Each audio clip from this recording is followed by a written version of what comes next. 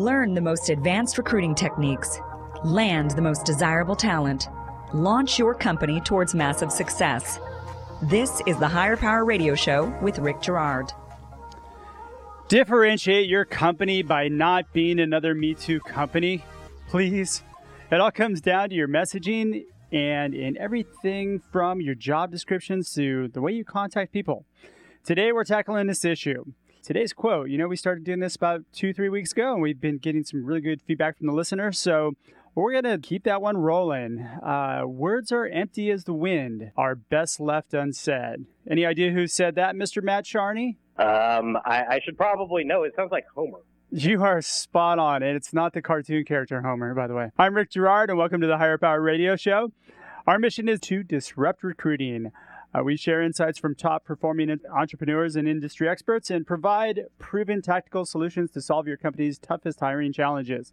Today, our guest is Mr. Matt Charney. Matt is the executive editor and partner for the Recruiting Daily and chief content officer for Allegis Global. Allegis Global is actually one of the largest staffing and recruiting firms in North America. Matt focuses on the intersection of human capital and technology. He has a blog called Snark Attack, which was named one of the top 20 business blogs in the world by World Press, and his work has appeared in publications such as the Wall Street Journal, Wired, the Harvard Business Review, Outsource Magazine, and HR Magazine. Matt knows a thing or two about this topic. So, Matt, welcome to the Higher Power Radio Show. Hey, thank you so much for having me. Yeah, I'm excited to have you. So, since you're an expert in messaging, I want to learn a little bit from you. So let's hop into this. So let's discuss the problems kind of that are inherent with messaging specific to recruiting. So first off, I'd like to correct something you said. There's no real way to learn messaging, and there's no real necessary formula in order to do it right. But that said, yeah. I think that a lot of the problem in messaging in recruiting comes from two different sources. On the one hand, I think that you have a lot of companies who are investing quite heavily now in this concept of employer branding, which is the widely seen need to create a differentiation in terms of corporate culture and building up as an employer of choice in order to attract talent. And the problem with that is that the approach that many companies are taking to do so is almost the exact same. So what you're seeing are generic office shots, copy that really sounds like it was written by a bad ad agency, and really no differentiation whatsoever. So I think that there's a lack of transparency on this highly polished sort of employer branding side. That really says nothing of interest or note to passive talent. On the other side, you have obviously the great advances that we've made in terms of recruitment automation, and now the ability to be able to send out emails as if you were a marketer through either various tools like CRMs. Obviously, ATSs have those in there. Sure. And then you have things like InMail. Recruiting email has a terrible response rate, and one reason for that certainly is that it is so easy to send that many candidates are being bombarded by it. Yep. And frankly, without any sort of personalization, if it's seen as being a blast sort of message, then obviously talent's not taking the time to respond to that, which further exacerbates the problem. So on either side, I would say that if I could sum up the problem succinctly, it is that everything is generic and there seems to be very little to no talking about where the value lies for the candidate. It generally is very positioned to just talk about the value of working for the company. I couldn't agree with you more. All right, so let's jump back to the first point a little bit, because this is something that I like to talk about quite a bit, which is be creative. There's just a lack of creativity. I get your point of there's no real right way, but why not take a chance and do something different, or look at what everybody else is doing and do the opposite when in your messaging? Yeah, no, I couldn't agree more. And certainly I think that we're starting to see companies, I have a few examples, but none that are probably recent because obviously the big companies change their employer brands a lot. Yeah. I've seen quite a lot of job descriptions in particular that seem to not only be doing a good job of conveying what the company's all about, but doing an excellent job of kind of screening out candidates who aren't going to be a good fit, both through kind of tone, voice, and style, but also through taking a less inclusive approach to building an employer brand, which I know sounds a little bit counterintuitive, but at the same time, I think that if you're going for the sort of non-commoditized definition of top talent, which is to say the A players, often passive in the industry, it's saying things like this job isn't for everyone. It's an extremely competitive company, really only the best need to apply. You know, if you're just looking for another job, don't even worry about applying. And I think that what I've seen in the companies that have sort of taken that gated approach to building a brand are higher quality applicants, because obviously the more dismissive you are, the more likely people are to try to prove you wrong. Sure. And also, obviously, the ability to have less volume of unqualified applicants, which take up a whole lot of recruiters' time. Yeah, and you always want to do something that you're told not to do, right? It's just human nature. Absolutely. So if you tell somebody not to apply unless you're great, you want to prove people wrong. So I could see how that reverse messaging would actually work, but I don't see that too often. You're starting to see that more often with what, larger companies? Yeah, small companies don't tend to do that. Particularly within the tech sector. Yeah. And particularly in the tech sector as well. A lot on the programming side, which I think really resonates with that demographic. Yeah, we see that quite a bit because a lot of programmers want to work with really smart people. And absolutely. Going back to that messaging piece, I mean, I've always been of the mindset of don't follow what Google does. I mean, it's like the people who are all running Google interviews and they were small startups. They were trying to emulate what Google does. It works for Google, but it doesn't necessarily work for you as a small company. I think that is largely true. The thing that I think is humorous when people look at Google as sort of a paragon of hiring efficiency and best practices. Yeah. I mean, obviously, from an employer brand perspective, I can't think of another company that has ever had a feature-length employer branding video starring like Owen Wilson ever made, right? Yeah. Like that has some cachet. But when you actually like kind of look at the numbers, not only is Google obviously paying well above market, as well as their famous benefits package in order to attract talent, which right there says you're going to have an upper hand when you can pay more than the competition. Absolutely. At the same time, if you break it down, of the Fortune 500, the only company that has a retention rate worse than Google's is Massachusetts Mutual Insurance. And obviously most of their workforce is like commission-only insurance salespeople, as opposed to Google, where you have very highly skilled people. So with an average tenure of 2.2 years at that company, I don't know that that's, a model you want to emulate if having people who are going to be there for the long haul and really committed to helping build something at a small business. I would actually say stay away from those methodologies. I totally agree. I couldn't agree with you more. I mean, I think it's silly to try to emulate something that successful and that big at that scale because you're not there as an entrepreneur or a small business. Yeah, absolutely. Not only can you not probably compete with money, but you're going to be burning it. To the same role again and again and again. Well, you can, and we do. We're pretty successful in helping people to hire people independent of the money because we're creating scenarios where it's a win-win situation for both people. But most companies don't have that luxury or aren't able to convey that to prospective employees as well. So you've got to build in some sort of mechanism on the messaging side for that. Yeah, absolutely. Well, and furthermore, if you hire for the money as a rule, it's real easy to somebody else with a bigger wallet's going to come in and buy them from you. That's exactly right. Yeah. So it's a terrible premise to recruit off of anyway. All right, let's talk about your second point that you brought up. Let's talk about that a little bit further.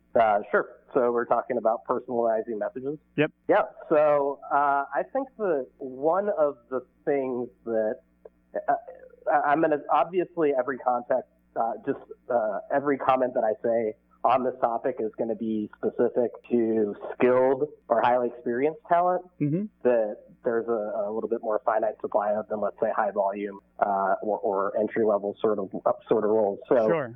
with that caveat in mind, the thing that I think companies are making the fundamental mistake in is they're relying on technologies from CRMs, which we've already discussed, to recruitment advertising, targeted like social advertising in many cases, and really aggressively opening up a funnel of applicants without really understanding that in recruiting, at the end of the day, you have a job that's to make one hire. So it's not necessarily a volume game. So while we're tempted to blast out messages and try to get as many impressions and as high a reach as possible with our candidates, under the assumption that, it'll act as a funnel and you'll be able to kind of move those through the process. If you're looking just statistically at the finite amount of talent that's going to be qualified for a lot of skilled roles, take something like, even a accountant in Los Angeles, for example. Sure. Like, if you need somebody with GL, AP and AR skills, that's actually kind of hard to find, and it's a fairly competitive market for that particular skill set. Yeah. So knowing that you're only going to have, let's say at most 5,000 people who could qualify for the job, and then maybe of those another 100 who are going to be interested, available, and recruitable.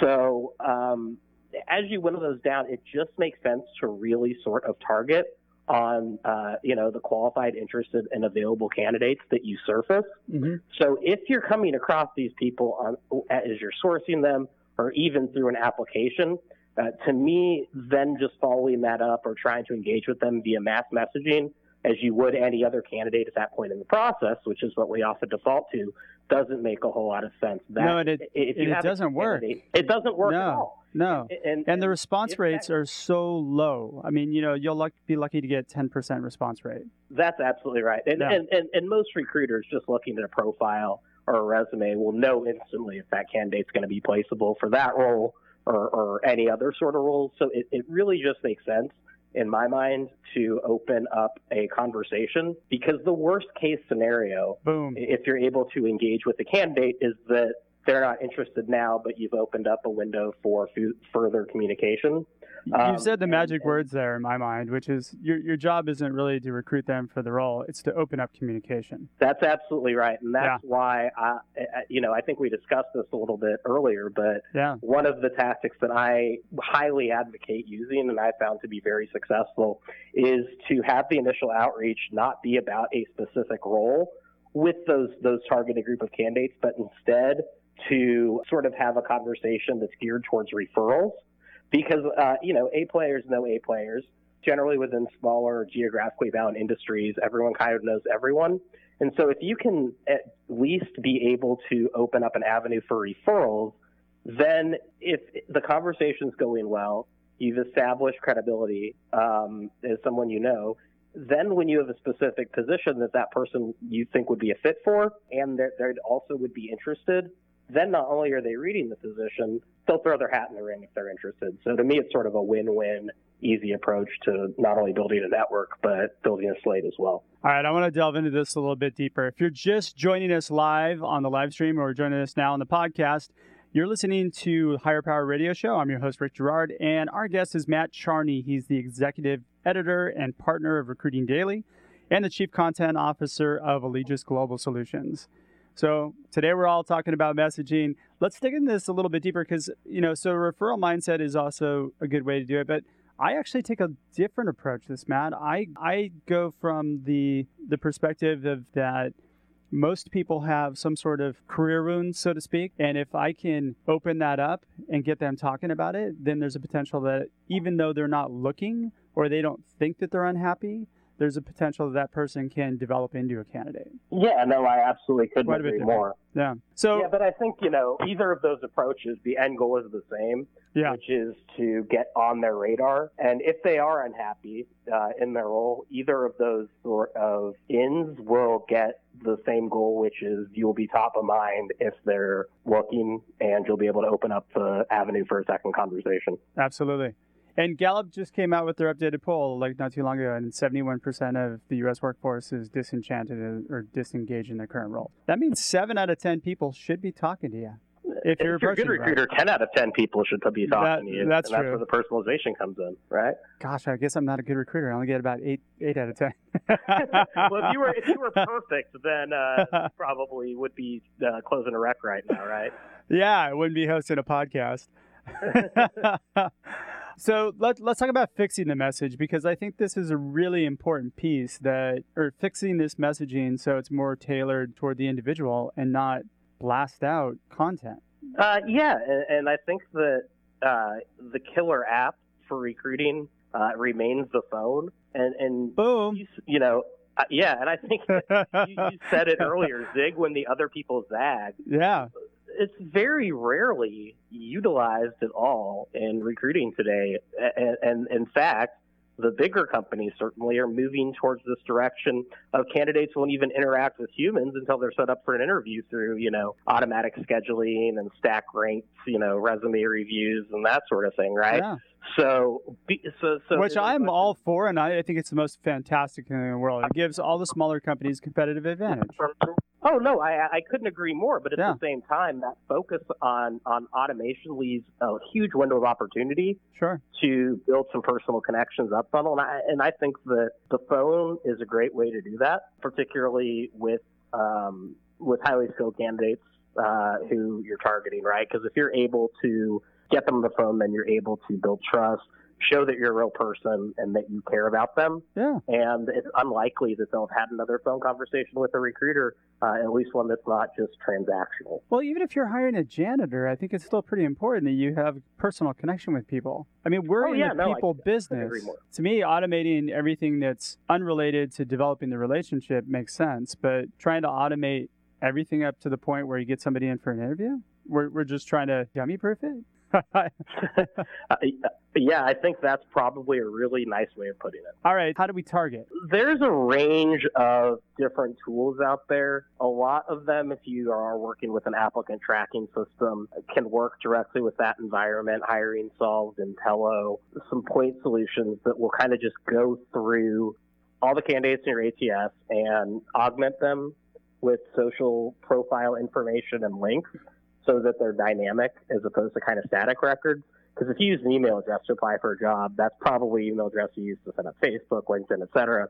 So these can kind of just automate going through and finding out and aggregate as much information as possible about that candidate before you even, make contact. So we're talking about preparation tools to make sure that essentially we're getting to the right people. Well, yeah, absolutely. Yeah. Or you have something like Spokio, which essentially will be able to show you all of the information down to the person's birth date, right?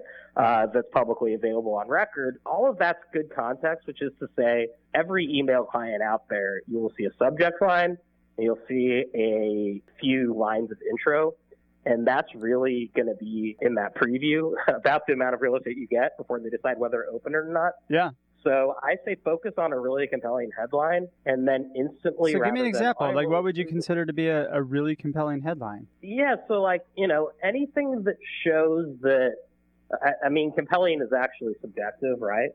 So I would be interested in something that would say if you open this email, my tracking system shows that you win $50, right? That would be compelling. But all right.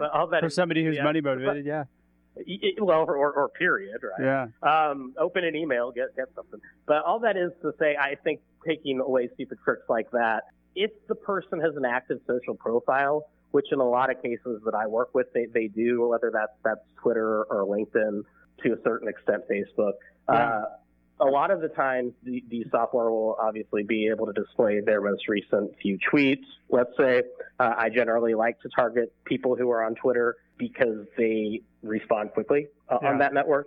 So if I'm showing that their tweet, I'll say something like, saw your most recent tweet on that WSJ article, found it really interesting, would love to talk. Then you've at least shown that this isn't a blast. You've looked them up and have some point of reference, and you want to know what they're about. Similarly, I use this as an example.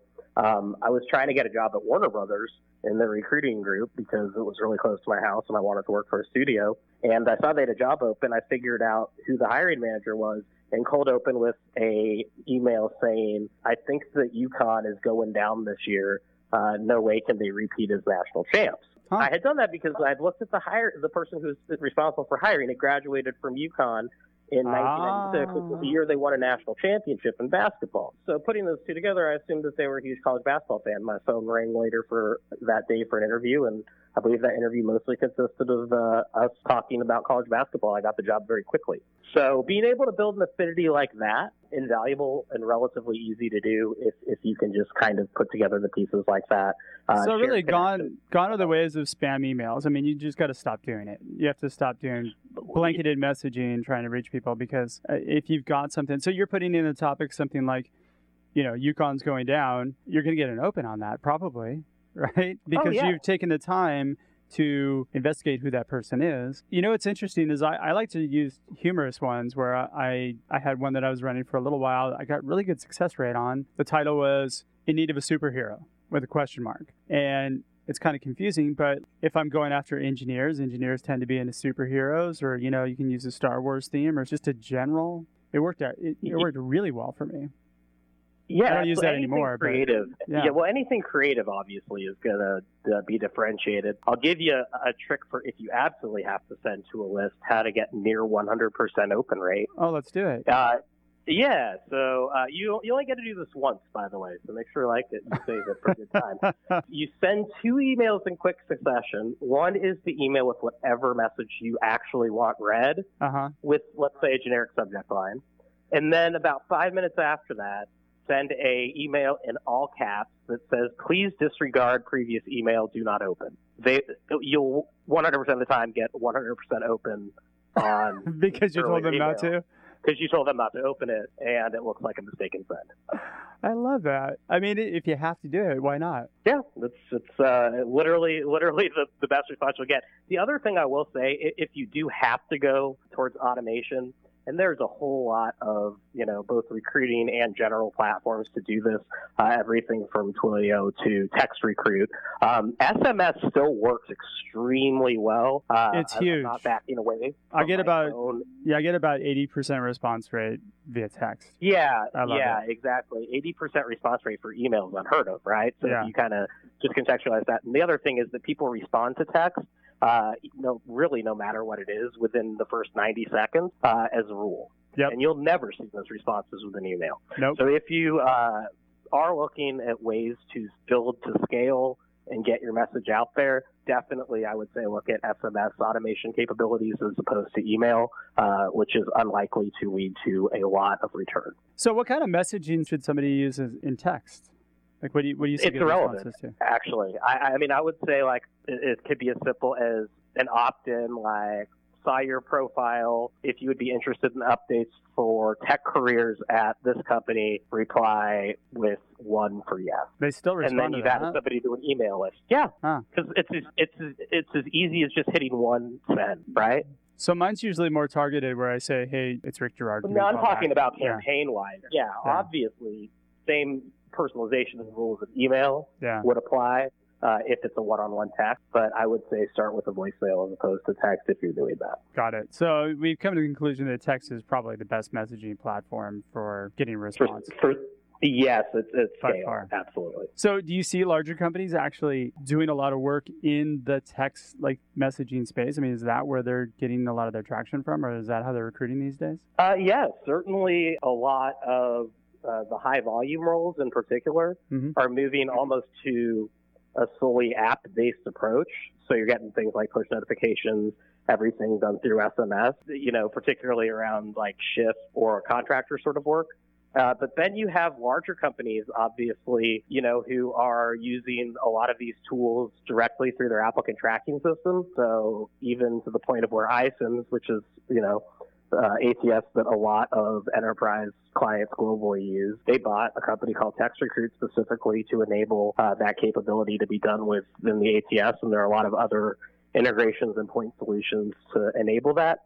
So you're really starting to see an uptick in that usage although not as much as you would probably think given the proof of concept that's already in existence. So it's funny, I remember meeting with a client a few weeks back, and they were saying that they had a recruiter who was very proud of the fact that the recruiter would never meet or talk to anybody until they were in the actual interview. My thought was that just seemed really silly because I think he missed out on a lot of good people that way. I think so as well. And all that tells, a candidate, if I was, in consideration for a role there, is that I'm going to have no access to this person whatsoever. Yeah. And this is a highly bureaucratic and inefficient company with no face time. I'm glad you said that, not me. What would you say would be the biggest takeaway that you can give regarding messaging? So, yeah, I think that in recruiting, there's a tendency to overcomplexify the goal of hiring. And I think that there's a lot of solution providers kind of rushing the market with answers to a question that,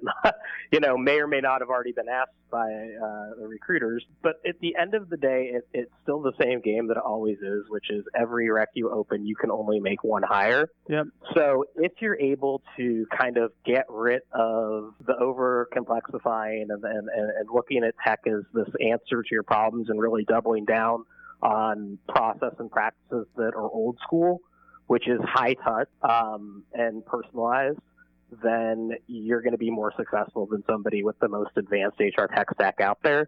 So if you can be yourself, that is one distinct differentiation that you'll have that no other recruiter can replicate. And you know what? It's proven that people who have high activity on the phone are usually the highest producers. So pick up the phone, people. My takeaway would be that, you don't need a long messaging. I think that you just need short, concise things that are targeted toward that person. I mean, you hit the nail on the head with finding something on somebody's LinkedIn profile and customizing that message to who they are. And if you can hit somebody that way, it shows that you took the time to do it. You get a response. And that's such a better impression that you're leaving with that person too, that you took the time to see who they were before you just blasted out an email. Absolutely. Would you agree? All right, so we're just about out of time for today's show. Matt, thanks so much for your time investment today. And I want to welcome you to the Higher Power Radio community. Now, I know that you are quite active in the community. What's the best way for people to reach you, and where are you next? Because I know you give lots of talks and you're pretty out there. Yeah, so let's see. My best way to reach me is probably on Twitter at Matt Charney. Okay. I generally tend to... And that's CHARNEY? CHARNEY or Matt at recruitingdaily.com if you want to do the email, but I'm about as responsive as your candidates, unfortunately. Yeah, you're very responsive on Twitter. I see you all the time. Yeah, no, absolutely. And, the next thing I'll be at, because they moved it up about a month from where it normally is HR Tech. So pretty excited about that in Las Vegas in a couple weeks. Oh, very cool. So you're not going to be at the big California HR thing in Long Beach this week coming up? Yeah, well, unfortunately, since I live in Texas now, probably won't make it to that one, but I will be doing a regional Orange County event coming up here first week in November.